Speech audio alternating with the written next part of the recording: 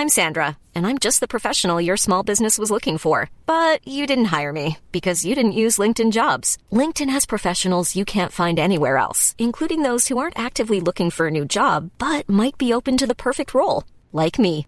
In a given month, over 70% of LinkedIn users don't visit other leading job sites. So if you're not looking on LinkedIn, you'll miss out on great candidates like Sandra. Start hiring professionals like a professional. Post your free job on linkedin.com/people today.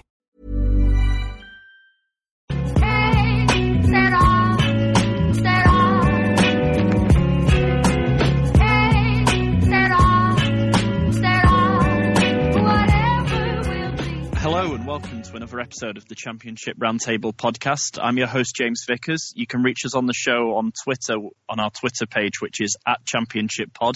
And you can also follow my personal Twitter page, where I tweet mainly about Preston North End, which is @_James Vickers. I'm Simeon. I'm the editor of the Tilehurst End, a Reading blog. You can find me on Twitter @BucksRoyal, and you can find my website on Twitter @the Tilehurst End. We write a lot about Reading, news, analysis, and we have a podcast as well. Hi everyone, my name is Thomas Bott. I'm the editor of wolvesblog.com. You can find us on Twitter @wolvesblog or on facebook.com/wolvesblog. And yeah, just everything Wolverhampton Wanderers. Yeah, cheers for joining me today, guys. We'll start with sort of covering the rest of the games in the league over the weekend. We started with Millwall and Cardiff on Friday night, which finished 1-1. The sole game on the Friday night, and then we moved into sort of the main bulk of the league action on the Saturday. So, sort of to give us a quick run through, we had Barnsley and Sheffield Wednesday sharing a 1-1 draw, which I think that's about 5 draws on the bounce now for Sheffield Wednesday. Sheffield United beat Leeds 2-1. Bolton and Fulham shared a 1-1 draw, same with Brentford and Preston. Sunderland, don't know how they did it, still don't know, came back from 3-0 down to draw 3-0 with Bristol City. Another 1-1, Derby County and Norwich City. Another draw in the Ipswich and Burton game, this time goalless. Middlesbrough beat Reading 2-1. Forest got beat 2-0 at home by Hull City, and Wolverhampton Wanderers beat QPR 2-1. And then it was the Aston Villa Birmingham derby then on Sunday, which Aston Villa came out 2-0 winners. I just wanted to ask you two, obviously quite a lot of draws in the Championship this weekend, but if either of you were to pick out sort of a couple of games that sort of really stood out to you for sort of good reasons, bad reasons, or maybe a surprise result in there, which would you sort of go for? I think if I was picking one, obviously the Bristol City Sunderland one, just because of how that one played out. Remarkable result, really. Bristol City just been so strong at Ashton Gate. I mean, they're having a wobble lately, but 3-0 up, you just clock that one up as done and dusted, don't you? So for Sunderland to come back and get a point, I mean, that could be a massive point for them come the end of the season. They might look back on that as the game that kept them up, So incredible game, really. I did catch the highlights of that one, and they did very well to dig themselves out. Not concede anymore. They rode their luck. They got a couple of decisions they probably shouldn't have got and an own goal. But, they probably feel that that's the luck that they've been overdue, really. So, hats off to them for getting that result. I think the other big winners from the weekend on the promotion front were probably Aston Villa, beating Blues in a derby. I think that's 7 wins in a row for them now. And everyone else was dropping points, weren't they? Derby dropped points. Cardiff couldn't beat Millwall. So I think the big winners, obviously Wolves at the top as well, but Aston Villa definitely moving up to second place and cashing in on the drop points of their rivals. Yeah, I can't disagree with any of that. The Bristol City Sunderland game was really interesting, not just because of the result, but I think it just has a completely different psychological effect for both teams going into the next couple of weeks. Bristol City throwing away a lead, they're going to be low on confidence for their next game. Sunderland are going to be on a lot of confidence going into their next game, having been able to get a really good result out of that one. So it's perhaps not about what happened in that game, but the impact that it's going to have in the next couple of weeks at either end of the table. And it could be a really important psychological impact for both teams. To mention another one, Hull City's win at Nottingham Forest, really big win for them. I think it's their only win in the last 5, so it's a really big 3 points in the relegation race, and a really bad result for me as a Reading fan who have seen a relegation rival get a big win, which we weren't able to do. Yeah, completely agree with the two of you there with regards to the Sunderland result. Obviously, that'll be the one that stands out just for the nature of it. Coming back from 3-0 down against a team challenging for promotion, not many would have expected that at half-time. And sort of to see videos of quite a lot of Sunderland fans leaving at half-time, I bet they were wishing they'd stayed now till the end, because it was sort of looked like it was quite good sort of scenes at the end when they did equalise.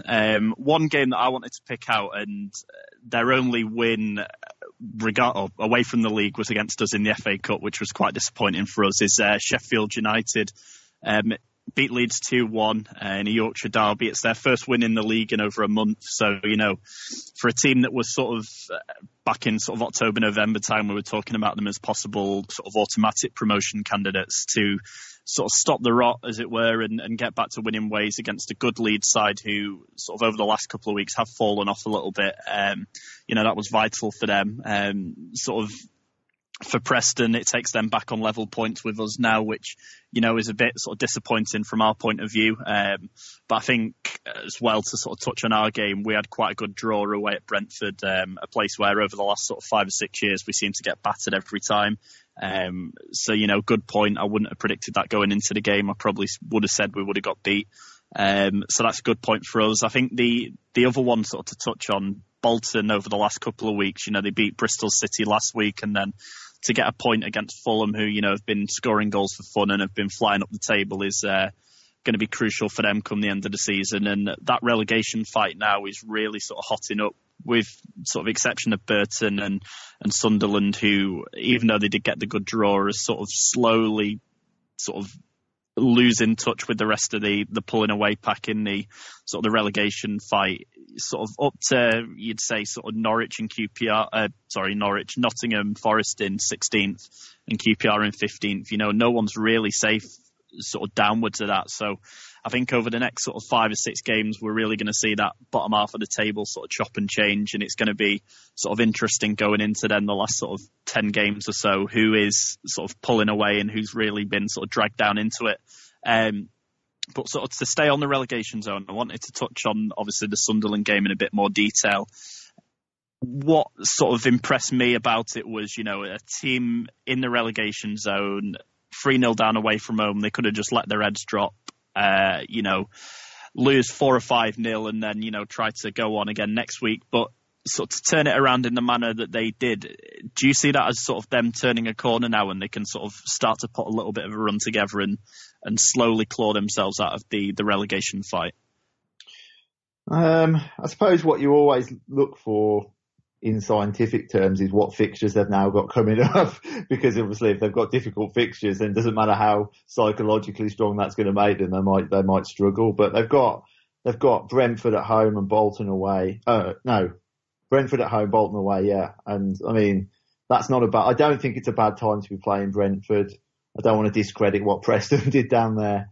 But I think they lost Vibe, the striker, went off, and he's been a real focal point for them. So I think getting Brentford at home, I don't think that's a bad game, of Bolton away. So coming into those 2 games now, where they'd probably be looking to maybe get 4-point return if they can, or at least 1 win out of those 2, I think it's good timing. So I think they might be able to use that boost they got.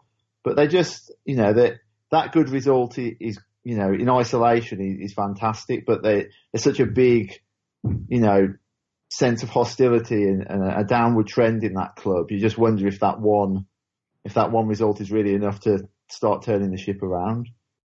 Yeah, I agree with that. The 2 games coming up are going to be just as important as getting that point against Bristol City, really.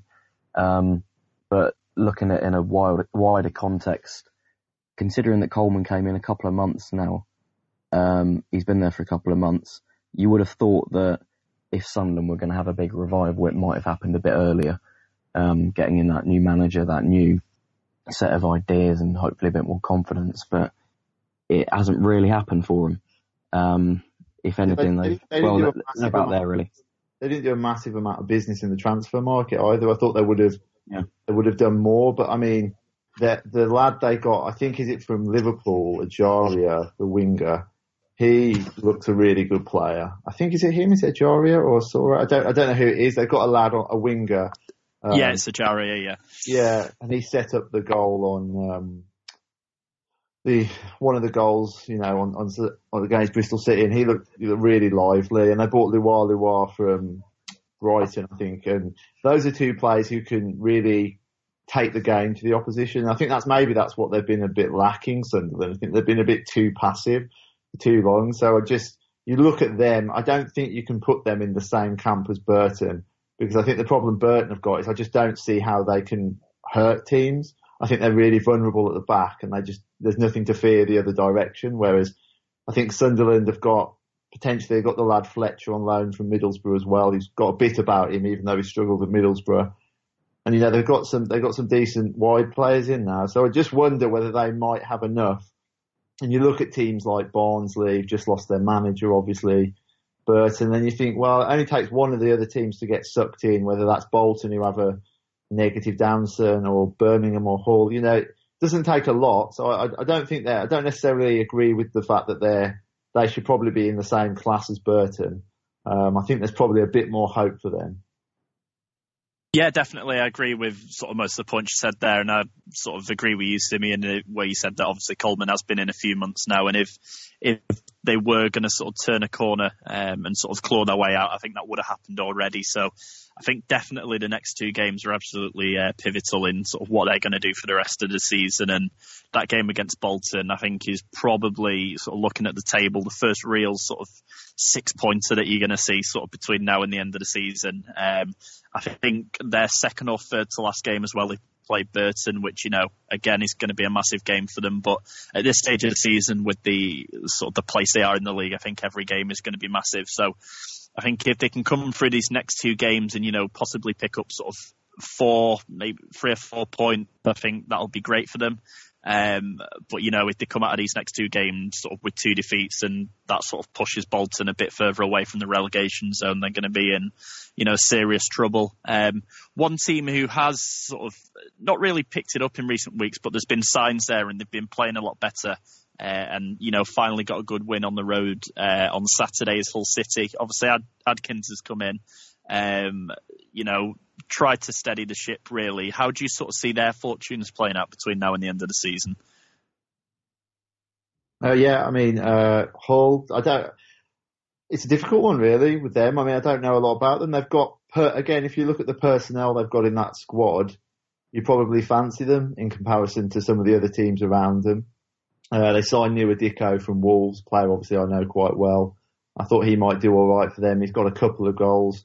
They've got people in that squad who, other than him as well, who can do a bit of something. So I think with them, it's been a case of just galvanising them a bit and getting them going. I always felt with them, if you can get a bit of spirit going between the players, they've probably got the quality to stay up. So I would actually expect them to stay up. I wouldn't expect them to be down at the bottom come the end of the season. But obviously they've got to get the points on the board, haven't they? So but yeah, I'd be optimistic if I was a Hull fan of staying up at the very least.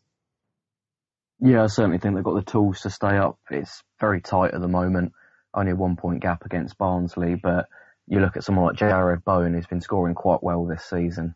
And what it could come down to in the end is just having someone who can stick the ball in the net when it comes down to those tight, cagey draws going in late in the game at the end of the season. If they need to get the ball in the net and just get that extra win, that could be the difference. Having someone like Jared Bowen is vitally important, and it's lucky for them that they do have that kind of striker. Looking at them against, say, Barnsley, Sunderland, Burton, I just think they've got that extra bit of quality. It's not a huge gap, but just those little differences might be the benefit in the end. There's never been a faster or easier way to start your weight loss journey than with PlushCare. PlushCare accepts most insurance plans and gives you online access to board-certified physicians who can prescribe FDA-approved weight loss medications like Wegovy and Zepbound for those who qualify. Take charge of your health and speak with a board-certified physician about a weight loss plan that's right for you. Get started today at plushcare.com/weight loss. That's plushcare.com/weight loss. plushcare.com/weight loss. I'm Sandra, and I'm just the professional your small business was looking for. But you didn't hire me because you didn't use LinkedIn Jobs. LinkedIn has professionals you can't find anywhere else, including those who aren't actively looking for a new job, but might be open to the perfect role, like me. In a given month, over 70% of LinkedIn users don't visit other leading job sites. So if you're not looking on LinkedIn, you'll miss out on great candidates like Sandra. Start hiring professionals like a professional. Post your free job on linkedin.com/people today.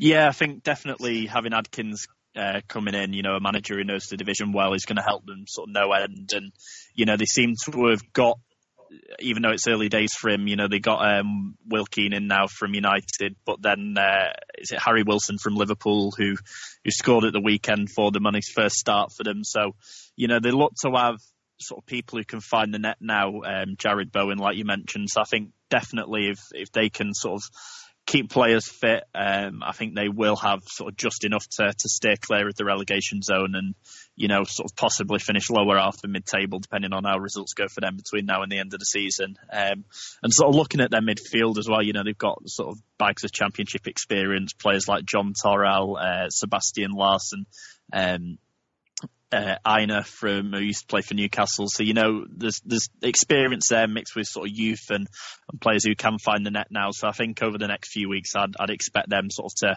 to start to climb the table and sort of pull their way to safety. The next thing I wanted to sort of ask you two about, obviously we touched on it a little bit earlier when we were saying about Barnsley sort of getting dragged towards the relegation zone at the moment. And I know Rob, who comes on the podcast, did sort of a little special for us last week regarding obviously Heckingbottom going to Leeds. I just wanted to first of all get your thoughts on the fact that 4 days prior to obviously him going to Leeds, he signed a new contract at Barnsley and came out and, he said he's been a supporter of the club and, was saying all the right things really for signing a new contract, and it looked like he was going to stay. What was your sort of initial reactions to obviously him signing the new contract and then leaving 4 days prior? And do you see it as a good appointment for Leeds going forward? Oh, well, I suppose it is surprising. I didn't realise he'd signed a deal until I read about it after he joined Leeds. But it's a difficult one, isn't it? Really, I suppose I'm not really connected to either of those clubs in any meaningful way. You're asking me, is Leeds a step up from Barnsley? I don't think anyone can deny the fact that Leeds are a much bigger club than Barnsley. So if the opportunity is there to take a step up, that is a logical progression. That is a step up in my opinion. If you're then asking me about loyalty in football, then I don't think loyalty exists in football really. I suppose the odd thing perhaps is that Barnsley have recently been taken over, and from the personnel involved with that takeover, I would have expected that they would probably start to show a bit more ambition. So it might have been quite an exciting project, but obviously he didn't think that. Or maybe even he thought that the axe might drop on him because new owners sometimes want their own man, even though they've given him this new contract. So I don't know. Only he can know the motivations for moving. But as to whether he will be a good appointment for them, that's very difficult to say, because if you look at all the managers Leeds have gone through in the past, 2 years, over a longer period, real high championship pedigree managers, and they either haven't given them the time or they've struggled for whatever reason. It's just impossible. I think to be honest, I probably will be I will be surprised if he's successful, but only because I'm surprised if any Leeds manager is successful, because I just don't think they've got the infrastructure as a club in place to be successful at the moment. Gary Monk obviously decided he wanted to jump ship after one good season. And you have to question why he did that. He obviously didn't feel he was going to get the same opportunity there as he was at Middlesbrough. So there's obviously something at that club that makes it quite difficult for managers to succeed. So yeah, I'll probably be quite surprised if they end up anywhere near the top 6 this season anyway. Yeah, completely agree with that. Leeds just aren't a stable club at the moment with regards to the manager. Monk did pretty well with them, overachieved last season, I think. Decent squad, but he certainly managed to get a lot out of them, and perhaps unlucky not to get in the playoffs last year. Christensen looked like he was building something this year.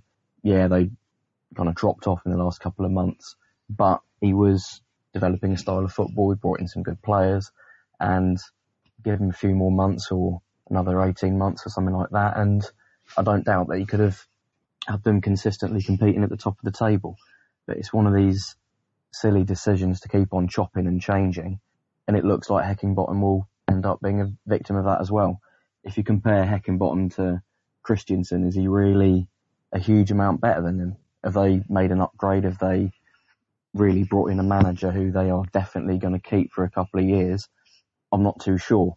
From Heckingbottom's point of view, it's just pure opportunism, I think.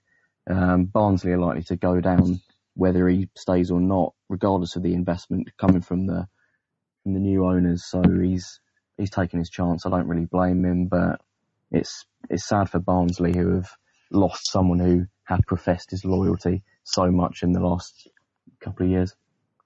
Yeah, I completely agree with you. And sort of to go on to your point, Simeon, about chopping and changing the managers, I thought Christiansen was doing sort of a relatively good job there. He'd started to put his stamp on the side, and obviously every season, sort of, you're very rarely going to go for a season without sort of a bad patch. And I thought it was going to be sort of interesting the next couple of weeks to see how he came out of that patch and, sort of learn about him more as a manager. And, I was sort of shocked really to see that they had decided to get rid of him when they did. They're not a million miles away off the playoffs, so they weren't sort of at the time when they got rid of him. I think they were 3 or 4 points off, which, sort of any manager in the division really would be sort of happy with that at this stage of the season. So I think it was, ridiculous decision to get rid of him. And I think the thing with Heckingbottom is obviously, he's gone to sort of Leeds are a bigger club, or not necessarily a bigger club in terms of league placement, but a bigger name and sort of globally seen as a bigger club than Barnsley, regardless of Barnsley being taken over or not recently. So I think he's gone there, he's taken a chance to go there, sort of like you said, Tom. And what is surprising for me looking at sort of the stats and having a chat to Rob on Twitter, who is a Barnsley fan, that he's had 1 win in his last 17 matches and 11 of those have been defeats. So to go into a club where you're expected to win every week when necessarily sort of you're not performing to the best of your ability, which, seems weird to say for a manager, but, it can't be sort of coincidence that Barnsley have slipped down the table and, sort of having a bad season at the moment. So it's going to be interesting, especially given the fact that Leeds like to chop and change their managers, whether he does get the time and, if he can turn their fortunes around and get back into the playoffs, because, they're not a million miles away. If they were sort of down in the position that Barnsley are in, I would have said fair enough, Christiansen probably deserved to go. But the fact that, he's still sort of building, it probably takes a good sort of 3 or 4 transfer windows to properly put your stamp on a team. And, I'd probably say Leeds managers over the last sort of 5 or 6 years have probably had 1, maybe 2 transfer windows at max, which, you get a new manager coming in who's constantly working with the old or previous managers' players. It's never going to end well without giving a sort of a manager a sustained period to build. So it's definitely going to be one to watch and see if they do give him time now. And, hopefully for Leeds' sake, they've learnt their lessons from chopping and changing and they can sort of get a settled sort of squad on and off the field now. And, try and get back to where sort of most people believe they sort of should be, which is, playing Premier League football. They're probably one of the biggest clubs outside the Premier League at the moment, in terms of fan base and stadium and that kind of thing. So, yeah, I'm not sure whether they'll give him the time. I'd like them to, because I hate seeing sort of any manager lose their job, especially sort of as early into their tenureship as Christiansen did. But, we've come to expect that with Leeds. So it's definitely going to be an interesting one to see how much time he is given and if he is given the opportunity to properly put his stamp on the team. But the next thing I wanted to sort of move on to, and it's sort of a good topic to come back to sort of every now and then, because sort of the governing bodies say that they're going to sort of step in and change it, and they never really do, and that's ticket pricing. There's been sort of, especially sort of on Preston's Twitter this week, a big sort of uproar about obviously our Gentry Day that we do once a season, which for those of you who don't know, it's basically we wear suits and bowler hats, and it's an opportunity to remember Preston fans who've passed away in the previous year or sort of over the last couple of years. So it's a great day out for sort of Preston fans, and it's always around March time, so there's always a lot of sort of excitement about sort of the day. Bolton and quite a lot of fans were getting this confused. At the start of the season, they've set their ticket prices, which for our game, it's classed as a Category A game. It's sort of a Lancashire derby, so they were charging our fans £35 for an adult ticket, which, you know, in the Championship is far too much, considering when they came to our place in October, we charged them £24 for an adult ticket. So, you know, £11 difference for exactly the same game of football, you know, is a ludicrous sort of jump. I wanted to get sort of your thoughts on, first of all, pricing in the league. Do you think it's fair? And secondly, if you were sort of to introduce a cap, for example, what would you cap it at, or how would you go about sort of pricing games to obviously, you know, you can't go charging £5 for adults. The clubs need to make the money sort of somewhere. But, you know, at the same time, it's got to be fair. What would you sort of do to, you know, first of all, make it fair and affordable for everyone, and secondly, you know, to make sure that the clubs are still making money off it? Yes, it's a pretty wide-ranging question, really, and it's on a club-to-club basis. Quite an interesting one at Wolves lately, because for the past however many years, I don't know, probably the last 7 or 8 years, they've done this thing called the early bird offer, whereby if you renew your season ticket by the end of March, they'll guarantee that you'll pay the same price as you paid the previous year. And obviously this year, we're, you know, 12, 13 points clear of third place. And so it looks like it'll be in the Premier League. And lo and behold, the early bird offer hasn't been forthcoming, because they probably know they're going to be able to charge us Premier League prices next season. So it's that kind of thing that makes you lose a bit of faith in the club. It's like the first year where we're actually doing a bit of something in a long time, and they're sort of already strategizing about how they can maximize their ticket revenues. But I mean, I suppose there's a cap on what you pay for a ticket, which is different for everyone. And you kind of you get to what can the average man on the street afford to pay, and what should they pay? To me, £35 for an individual ticket is probably right at the ceiling of what I'd be willing to pay. I don't really want to be paying more than that for a ticket, but, you know, especially in a Muck and Nettles Championship game, I'm not sure, but as to what you do to control ticket prices, that's very different. That's very difficult, isn't it? I suppose a cap for the Championship at a certain amount, maybe £30. I don't know, because like I say, I think £35 is quite steep. But then you've got clubs of different sizes, and you've got clubs in very different parts of the country where, you know, London-based clubs can probably say they can charge more because that's the going rate for, you know, for things in their area. I don't know, but also if you just compare it to other forms of entertainment, would you pay £30, £35 to go to a concert? Yeah, you probably would. Even pretty average bands charge that much. So if it's like for like, you go, well, is that fair? I mean, I don't know really. I'm probably not a good person to ask this question because, to be completely honest, I don't have a strong opinion on it. So it's a difficult one for me to answer. For me, I guess anything above £30 is, realistically, it's too high for Championship football. You compare it to the Premier League prices, which I think are capped at about £30. Being fair, you shouldn't really be charging more than that for Championship football. And it's a lot of money for anyone to pay for any game. I had to pay, I think, about £30 for my Middlesbrough ticket on Saturday, and getting up from Buckinghamshire all the way up to North Yorkshire is nothing cheap. But if you look at certain clubs and their financial situations, they can't really afford to be giving out cheap tickets regularly. You look at someone like QPR and Leeds, Leeds in particular haven't really been out of the Championship too much. They have to charge a lot of money. QPR as well, who aren't financially as wealthy as, say, Aston Villa or other teams at the top of the division. So they have to charge a lot of money for their tickets, otherwise they take a financial hit. So you have to kind of balance up the practicalities of it in a way that you don't have to do in the Premier League, because you go to, say, Man United, they can afford to let everyone in for free, to be honest, because they're that rich. But then you go to the bottom of the Championship, where some teams are charging £30, £35 for a ticket, and they're not necessarily, putting it a bit harshly, not necessarily the best teams in the division, but they have to do that. They can't afford to cut prices. So if you are to introduce a cap, you've got to think about practically how a team's able to afford to do it.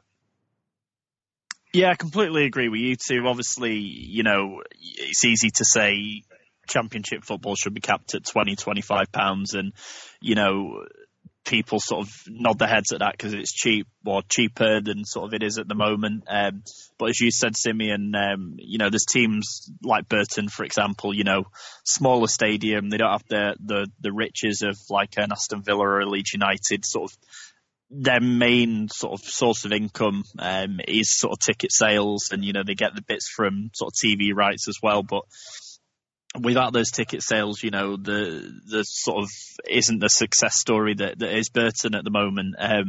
So I think obviously it's a difficult one. You can't really sort of, as much as I'd like them to introduce a cap, because obviously each club has a different sort of requirement of what they need to charge, and different factors for needing to charge that.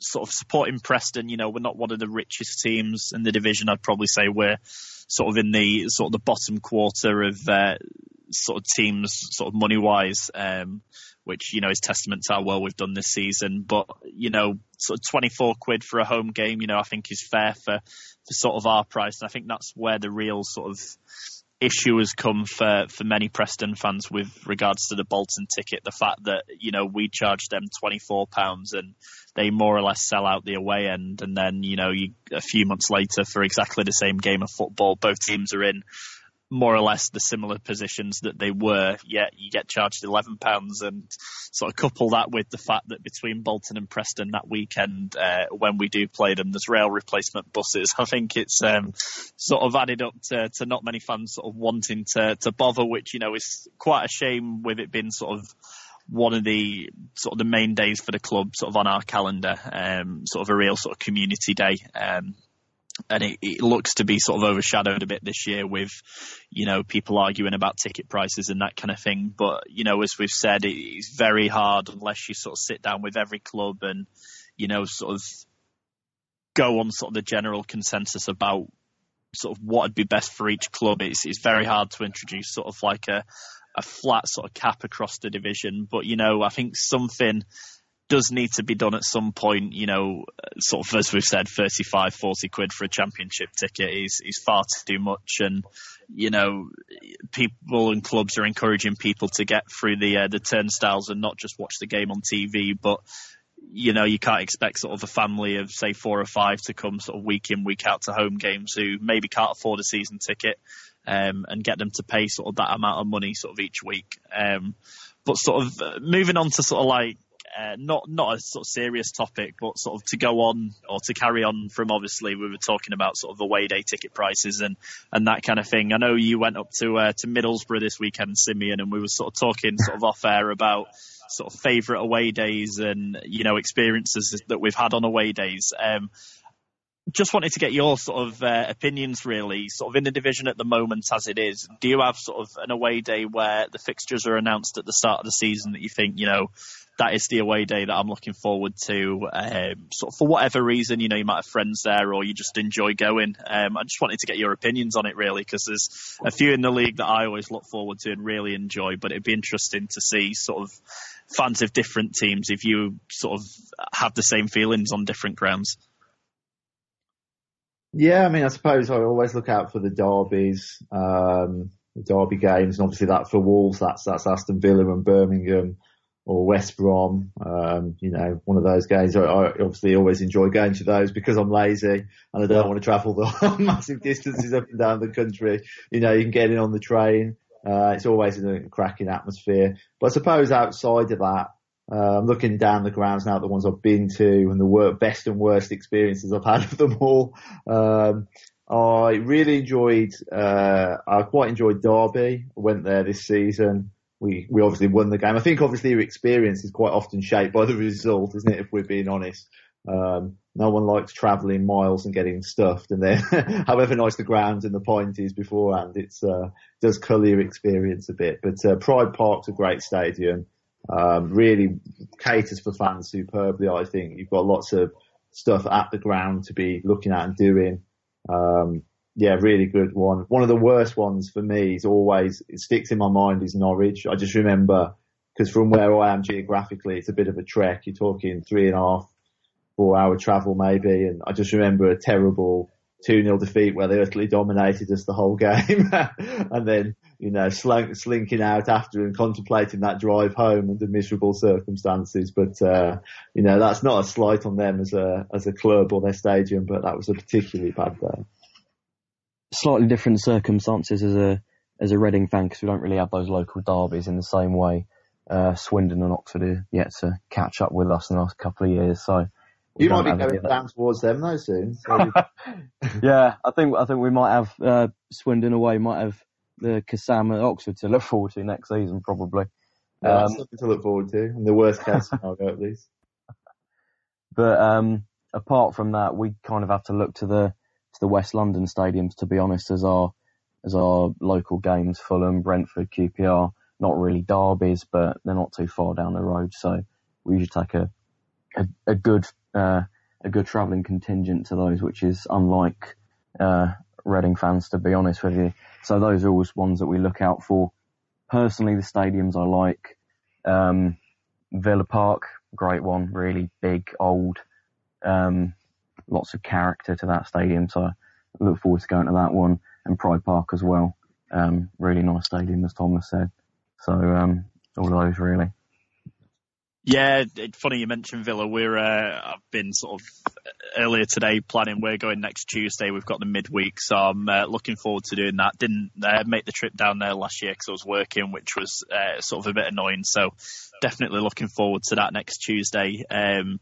Brentford, which I had to miss for work this weekend, which I was absolutely gutted about, is probably in the division. Probably my favourite one that I always look forward to, you know, sort of pub on every corner of the ground. It's sort of a great sort of, what I sort of see is, if when you sort of think of English lower league football, is one of the stadiums that stands out to me. You know, a lot of character and history on it, and it's sad that they're going to be sort of moving to a new stadium from, I believe it's next season. So it'll be interesting to see sort of how the experience of the away day compares sort of next season after going sort of to Brentford for the sort of the last few years, which, you know, is a bit weird to say sort of after you mentioned, Thomas, about the results sort of shaping your experiences. Last season we got beat, I think it was 5-1 there. The season before 3-1. You know, we seem to get absolutely battered there. But yeah, I go and sort of travel sort of more or less the length of the country to watch us do that. One of the ones that, you know, hasn't been sort of good the last few years, similarly to you saying about Norwich. I've been Ipswich the last few years, which sort of from where we live, it's about sort of a 3.5, 4 hour drive, and we went down in October. I think we had 11 first teamers out injured at the time and got beat 2-0, you know, didn't really offer anything in the game. And, you know, to get down there, we actually went down on the Friday and stayed overnight to go to the game, and sort of put in that performance was a bit disappointing, and, you know, one of the away days that I probably won't be doing again next season. But sort of away from sort of Ipswich, that kind of sort of area, you know, the local ones this season, Bolton, for example, you know, over the last few years, we've been sort of quite lucky, really, having teams like Burnley, Blackburn, Wigan, Blackpool sort of in and around us in the division, but just sort of Bolton this year, which makes you sort of travel to other different parts of the country and sort of see new grounds, which is good. But, you know, living in Manchester, supporting Preston, it's always good to have sort of the nice close ones. So they'd be sort of the ones that I look forward to. And then, you know, obviously your Fulhams and those kind of ones, especially now that I've discovered at Fulham away, there's a boat that goes down the Thames almost like a booze cruise before the game, which we did this year. So it was on the Sunday recording the podcast, it was probably the worst one I've done this year, with a banging headache and sweaty palms through the whole recording. What was the result? We were 2-0 up at half time and we ended up conceding in the 94th minute to draw 2-2 off. Our keeper came out to catch a cross and dropped it, and they scored a tap in literally last kick of the game. I think the final whistle actually went while they were celebrating, which, quite often is the way with Preston. Not so much this season because we're having a good season. The football's normally the worst part of the away day, which, sort of has said it all sort of over the last few years with us. But, this season, thankfully, it's been a little bit better. So there's been some quite good away games this season. But sort of just to finish off, obviously, we've all got games next weekend apart from Reading, who I believe your next game, Simeon, is Tuesday 20th, away at Nottingham Forest. How do you sort of see that game going, and what would be sort of a score prediction going into that game from you? It's an interesting one, really. Having those 10 days off could either work for us or work against us. We can certainly use the rest, certainly use a recharge and a rethink, because the last two games have been pretty dire. Millwall and Middlesbrough home and away respectively. We haven't really looked like getting into either of those games. So tactically we need a rethink, we need a recharge, and the players have gone out to Spain for a couple of days for an apparently intensive training course to hopefully to reset how we want to approach matches. So with that in mind, I have no idea what team is going to turn up at Forest. It could be a completely rejuvenated side. It could be one that's exactly the same as what we've seen in the last couple of weeks. Pushed for a prediction, I can see us getting a score draw, getting a point out of that one. Hopefully, something that we can build on going into the next couple of weeks. What do you think? What's going on at Reading then? Why were you so good last season, and why has it gone down the toilet this time for Stam? Has there been a mass turnover of players, or I'm just looking down there, just thinking, how can it have gone so drastically wrong for you? It's weird, really, because you look at last season, we weren't statistically a particularly good side. We weren't scoring a lot of goals. We weren't keeping a lot of clean sheets and defending well each week. We were just effective at getting a win quite regularly. We got a lot of 2-1s and 1-0s.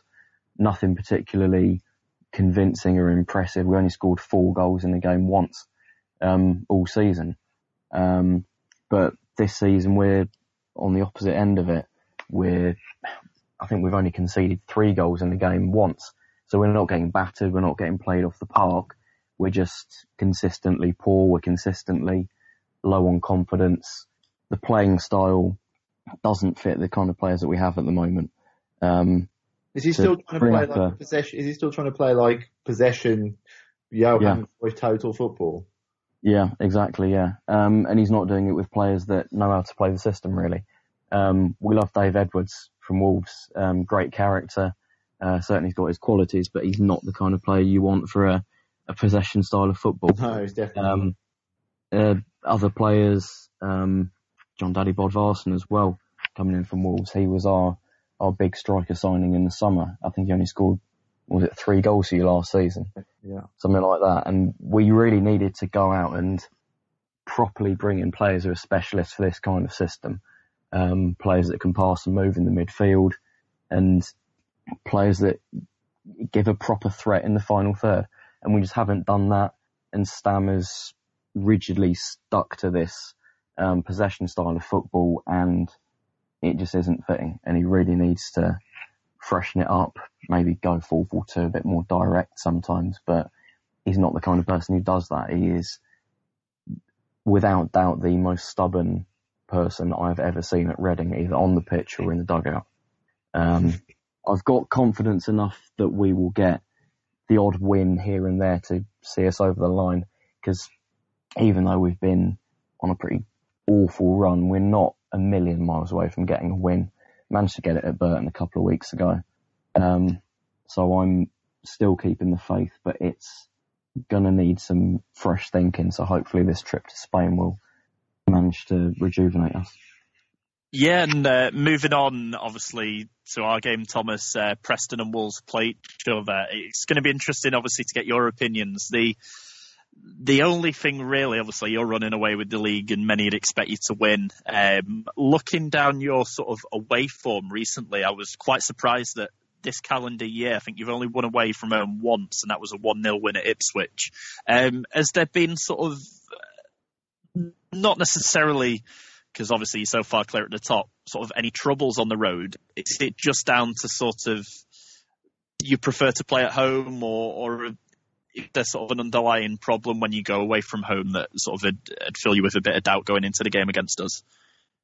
No, not really. I mean, we haven't had that many away games, to be honest, since the turn of the year. So one win isn't probably, percentage-wise, it's probably not still too bad a statistic. To be honest, I think we're better away from home than we are at home.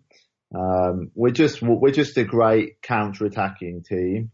I think people think that we dominate possession and we, completely are swarming over everyone. That's not really how this team is set up. They are good in possession. They do circulate the ball well, but we're at our absolute best when we can sort of catch teams a bit cold and we don't make very many mistakes. And when we see a bit of space, we're just very good at exploiting it. So I think if you look at we're top of the home and away tables, but I think we're further ahead in the away table. So I don't think you should be looking for a dip in our away form as probably cause for optimism. But I think that's me clutching at straws for It probably is statistically. I mean, I do look at this as I look at this as a difficult fixture. I will always look at Preston away as a tough game because you just know it. It's always going to be tough. It's going to be similar to how it was at Molineux earlier in the season. I am glad that you haven't got Hugill because I thought he was very good in that game. And he was the player who really dragged you back into it after it looked like you were completely capitulating at 3-0. And probably by the end you could have very easily had a point. So, and we didn't play particularly well second half against QPR and they completely overwhelmed us and they could have easily taken a point themselves. So, nothing is done and dusted for Wolves as far as promotion is concerned. I know to outsiders the table, there's still work to be done and every game is difficult. We haven't smashed every team we've played, far from it. We've had a lot of narrow victories, but we're built on defensive solidity ourselves. We haven't conceded many goals. I think we've kept like 20 odd clean sheets. So really that's been the strength for us rather than just sweeping teams away. So it will be a tough game. It'll be a tough game. I'm interested to know if you think this is a good time to be playing us or whether you think Preston are shaping up well now. I'm quite surprised you've managed to cling on to the top six, I must admit. Yeah, definitely. I think what's going to be sort of good sort of for you is our two best players are out suspended. So Greg Cunningham, our left back, and Ben Pearson, who I've said sort of countless times on the podcast this season, when he's out of the side, it's really glaringly obvious that we miss him. And I was quite disappointed that we didn't bring anyone in sort of in that sort of mould to fill in for him or play alongside him in the January transfer window. We were linked quite heavily with Ryan Ledson from Oxford, and I think he actually handed in a transfer request. But as is the way with us, I don't think we've broke our transfer record for about 13 or 14 years, and that was for David Healy from Man United, which was about 1.5 million, which, in this day and age is sort of quite staggering, really. I think that was around about the figure that Oxford wanted, and, you think that we sell Jordan Hugill on deadline day for 9 million, the money's there. We're just sort of quite stubborn with it. So I think those two definitely are going to be a massive miss. Cunningham, maybe not so much. Josh Earl came in at the start of the season when Cunningham was injured and, looked like he'd been playing senior football for years, was probably our best player in sort of the first sort of 3 or 4 months of the season. So sort of in that aspect, I've sort of got more than enough faith in him to do a job. It's the centre of the part, really, and, the quality that you have in midfield, I think, is going to be sort of the real difference between sort of the two teams. We're quite a difficult team to beat. We've lost, I think, the third fewest games in the league all season, but then you look at our draws and we've drawn the most in the league, which is why we're sort of not quite good enough to sort of catch the likes of Villa, Derby, Cardiff, but, we're hard to beat, which is why we're sort of clinging around to the playoffs. And, if we can stay around there till sort of late March, April time, it's going to be really interesting to see sort of how the season ends. But sort of going back to the Wolves game, I think sort of before it now, I'd be absolutely delighted with a point. I think most teams would playing Wolves in the league this season. You've only sort of lost 4 and drawn 5 and won 22. So, it's testament to how dominant you've been this season, even if it is sort of by the odd goal here and there and that kind of thing. So I think to come away with a point, I'd be absolutely delighted, keep the pressure on sort of the Bristols and Fulhams who were chasing in the playoffs. But, sort of with my sensible head on, I think you might just have a bit too much for us, especially with Ben Pearson missing in the middle of the park. And it's going to be up to sort of people like Alan Brown, who's really stepped up over sort of the last few weeks and, has probably been our player of sort of the year so far, sort of January, February. But, he can't do it by himself. So I think the rest of the midfield's really got to step up. And if we are going to get something out of the game, everyone's, got to be sort of putting in like an 8 or 9 out of 10 game to even get anywhere sort of near you. But, it's at home. We're quite hard to beat at home. I think we've had 1 defeat in the last 15 at home. So, go into the game sort of not expecting us to win, but not quietly confident of a draw either, to be honest. But, I think there's enough there from us that we could sort of get a draw out of the game and carry on this run that we're on, sort of to chase the chasing pack in the playoffs. If I was to sort of push you for a score prediction, Thomas, what would you go for? Oh, I don't know. I suppose what I'm trying to do this season is think logically, because I think I'm still naturally have that irrational fear that every fan has when things are going well, that the wheels are going to come off. So I'm trying to temper that with just cold, sterile logic. And logic dictates that we should win this game because we should win every game, really. I mean, if you look at the money Wolves are spending, it's just ridiculous. I mean, we bought Benik Afobe in January. Don't really need him, but he's just there sitting on the bench, ready to come on if we're struggling in the game. So, we've just, money talks, doesn't it? And the resources Wolves have got have been stupid this season. And, every gamble we've had on the sort of foreign players we brought in seems to have paid off and we look strong. So, I mean, independently in the game, like I say, it's one I'm a bit more worried about, but I do think we should win it. So I will probably go for 2-1, maybe. 2-1 to Wolves, I'd probably say.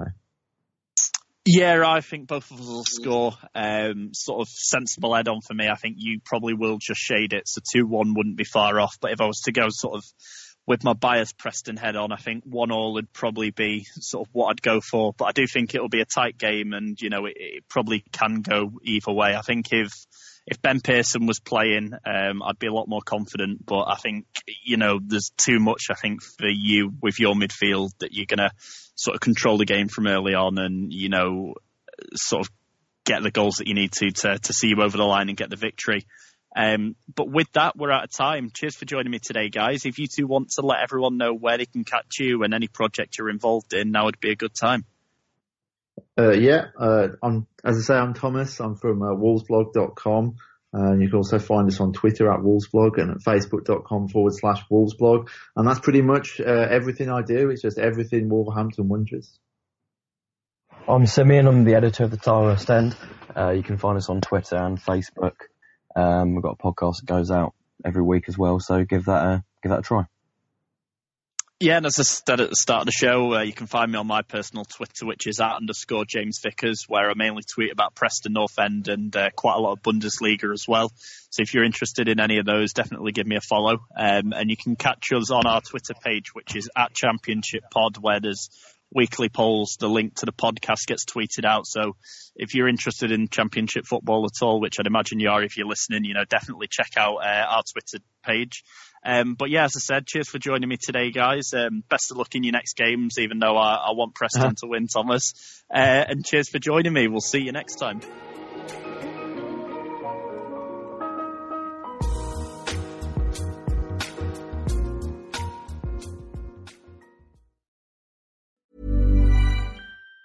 Even on a budget, quality is non-negotiable. That's why Quince is the place to score high-end essentials at 50 to 80% less than similar brands. Get your hands on buttery soft cashmere sweaters from just $60, Italian leather jackets, and so much more. And the best part about Quince, they exclusively partner with factories committed to safe, ethical, and responsible manufacturing. Elevate your style without the elevated price tag with Quince. Go to quince.com/upgrade for free shipping and 365-day returns.